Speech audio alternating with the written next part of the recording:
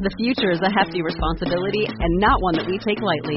But then, taking things lightly has never been what Hefty is about. That's why we've created the Hefty Renew program that turns hard-to-recycle plastics into valuable resources like park benches and building materials. To participate, simply fill up an orange Hefty Renew bag with accepted items, tie it up, and drop it in with your regular recycling. That's it. It's that easy. It's time to rethink recycling with Renew. Particular valued resources may vary by geography. More info available at heftyrenew.com.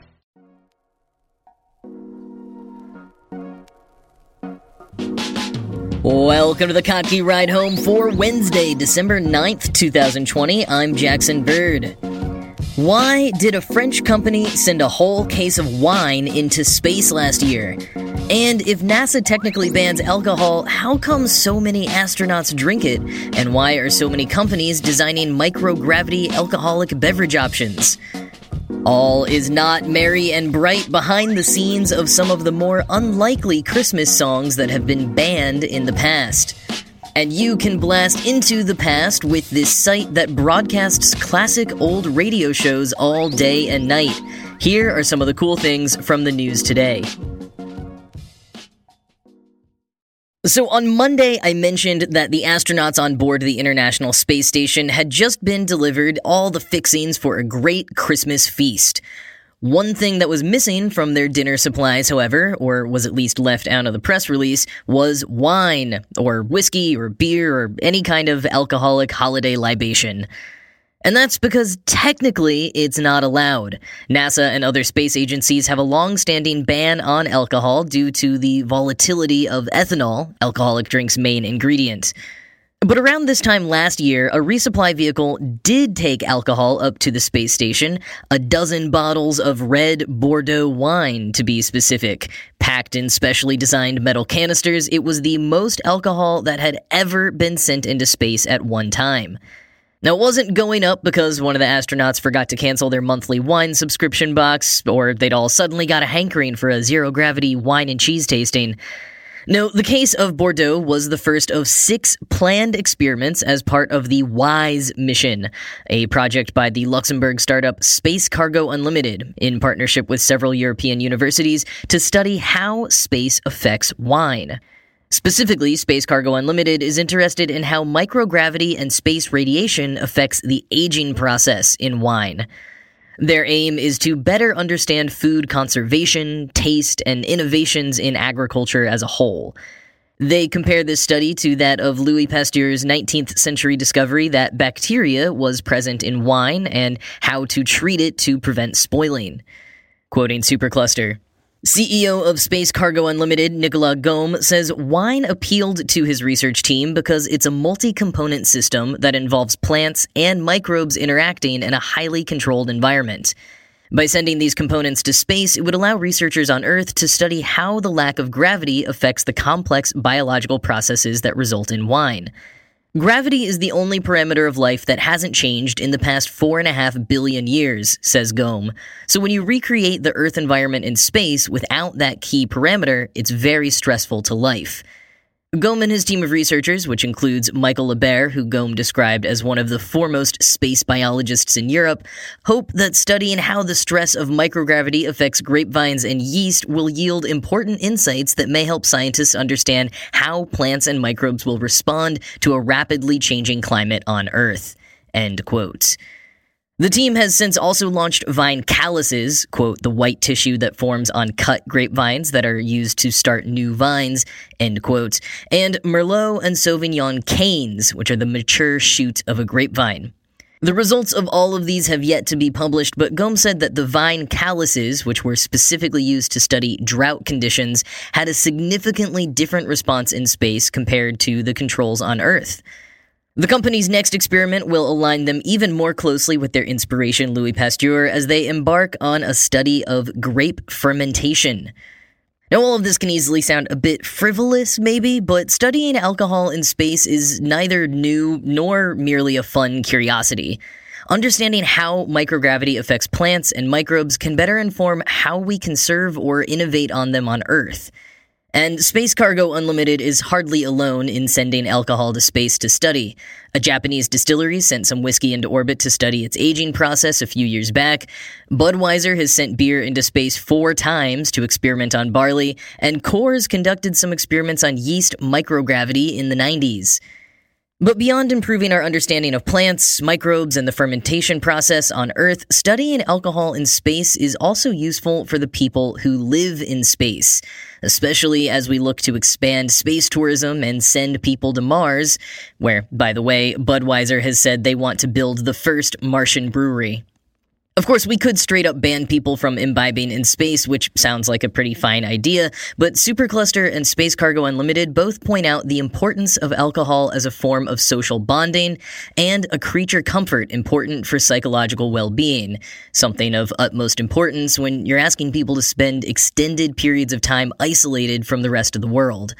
For example, the crews who spend winter in the South Pole to study the effects of long-term isolation for the benefit of space crews are allowed 1 drink a week with a meal. It's a common, if highly regulated, allowance in many high-stress jobs. And whether or not it's allowed, it's likely to happen somehow. Supercluster points out that the scientists who lived in the Biosphere 2 facility in the 90s started making alcohol out of fermented bananas after just a few months in isolation. So knowing more about how alcohol changes in space and how it affects the human body in space is crucial so that it can be enjoyed responsibly, moderately, and with a purpose. And that takes us back to NASA's ban on alcohol due to concerns about the dangers of ethanol coming into contact with any of the spacecraft's hardware.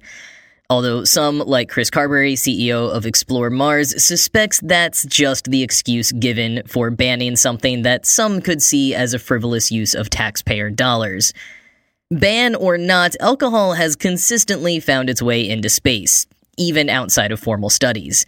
In the early days of NASA, small amounts of booze would often be secreted away for astronauts to surprise each other with, although even then, many were nervous to indulge, knowing that it was likely that if anything at all went wrong on the flight, the alcohol would be blamed whether it was involved or not.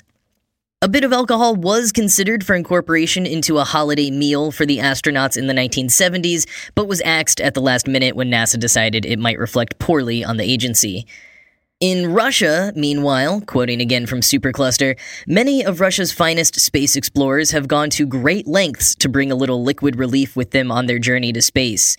They've smuggled bottles of cognac in hollowed-out books, filled up plastic meal containers with booze and mislabeled them as juice, and even gone on strict diets before launch so they could smuggle bottles in their spacesuits and still make weight requirements. End quote. They're not having any ragers either, however. They have small amounts with meals or use a few grams to help them sleep, as opposed to using pills like many of the Americans. It's technically banned by Russia's space agency as well, but they tend to turn a blind eye since it's never been abused. With private companies entering the ring, space tourism nigh, and the looming possibility of permanent colonies on Mars, figuring out how to safely produce, consume, and react to alcohol in space will oddly be quite an important challenge to overcome. And there's already a lot of work being done by various parties towards how to make alcoholic beverages that can actually be consumed in microgravity. Like pouches and straws, yes, but also champagne in a kind of ball form and scotch channeled directly into your mouth. For more on all of that, check out the link in the show notes and also the book Alcohol in Space by Chris Carberry.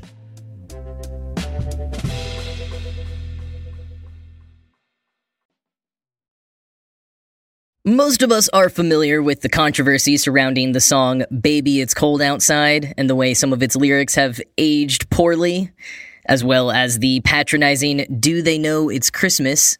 But a number of other Christmas songs have also elicited bans and protests over the years. Here are a few you may not have heard of. First, Tommy Connor and Jimmy Boyd's 1952 I Saw Mommy Kissing Santa Claus.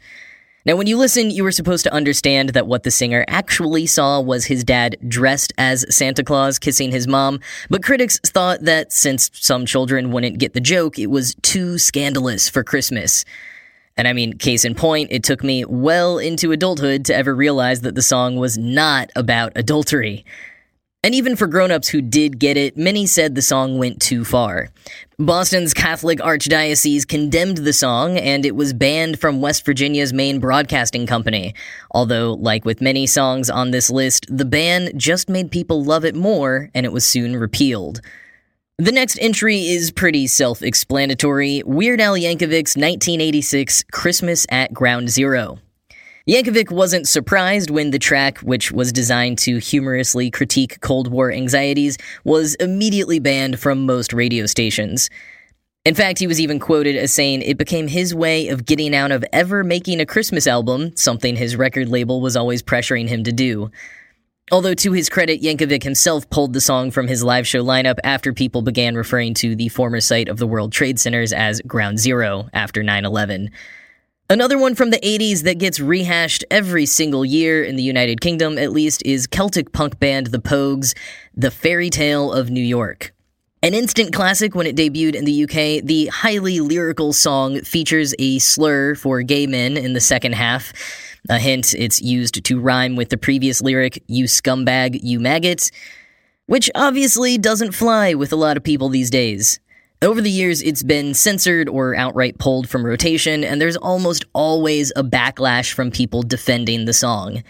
The Pogues themselves have sometimes said the bands are amusing, and other times seemed a bit more annoyed, defending the usage of the word as something in character for the rude singer in the song, not something that they were saying themselves. Some gay men have expressed that it's not so much the word itself being in the song, but rather people using its inclusion as an excuse to shout the word at the top of their lungs when singing the song in bars. Or, as journalist Harrison Brock said on Twitter this year in response to the annual British debate, quote, "The word itself being in Fairy Tale of New York doesn't bother or offend me, but straight people being so angry and outraged at its removal and literally fighting and arguing for the right to sing it bothers me deeply." End quote. The Pogues seem to agree as they retweeted Brock's take earlier this year.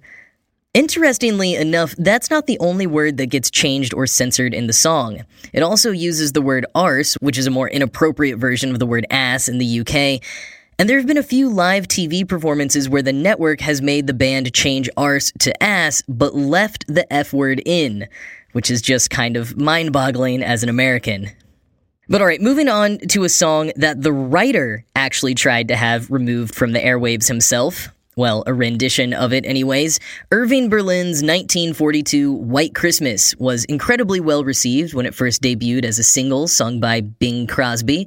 But 15 years later, Elvis Presley covered it on his Christmas album, and Berlin was not having it. Quoting Jody Rosen, author of a book about White Christmas in NPR, "Berlin couldn't stand Presley. And Presley recorded a cover version of White Christmas for his Christmas album, which Berlin took as a kind of sacrilege. He really thought it was degrading to his song, so he and members of his staff launched a furious campaign to try and get radio stations to ban the Presley record." End quote. Of course, like I Saw Mommy Kissing Santa Claus, it didn't work, and because it was Elvis, the song ended up on the top of the Billboard charts. I will say, as a quick aside, that possibly my favorite Christmas song of all time is the Drifters cover of White Christmas, which came out in 1952 and presumably Berlin was totally fine with. But alright, one more, and it is the 1943 I'll Be Home for Christmas, originally sung by Bing Crosby. The lyricist Kim Gannon wrote it from the perspective of a World War II soldier, writing a letter home and telling his family to prepare for his Christmas Day return. But at the end, she acknowledges that often soldiers only got to go home for Christmas in their dreams.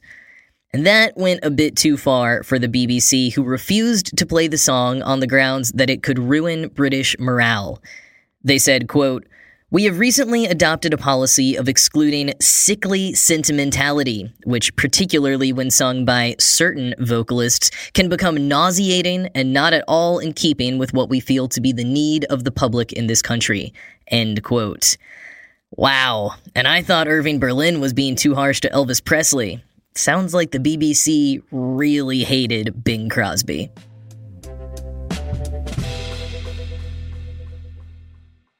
And finally today, if that last segment got you in the mood to dive into the past and listen to some classic old radio shows, then you're in luck.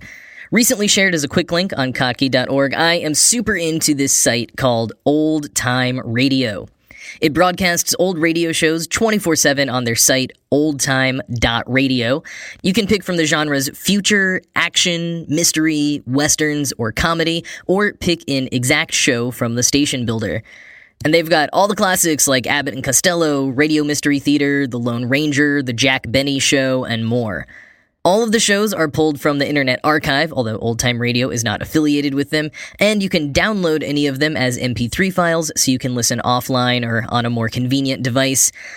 And I mean, I know, we are not lacking for content in any way, shape, or form, and sometimes stuff like this just feels like a swelling of our paradox of choice.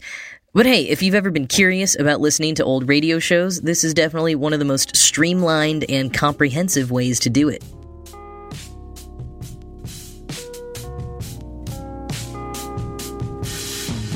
That is it for today. As always, this show was produced by Ride Home Media and Kottke.org. I am Jackson Bird, and I'm going to go practice drinking wine from a Capri Sun pouch, for practice, just in case I ever become an astronaut on Mars. I hope you have a great rest of your day, and I will talk to you again tomorrow.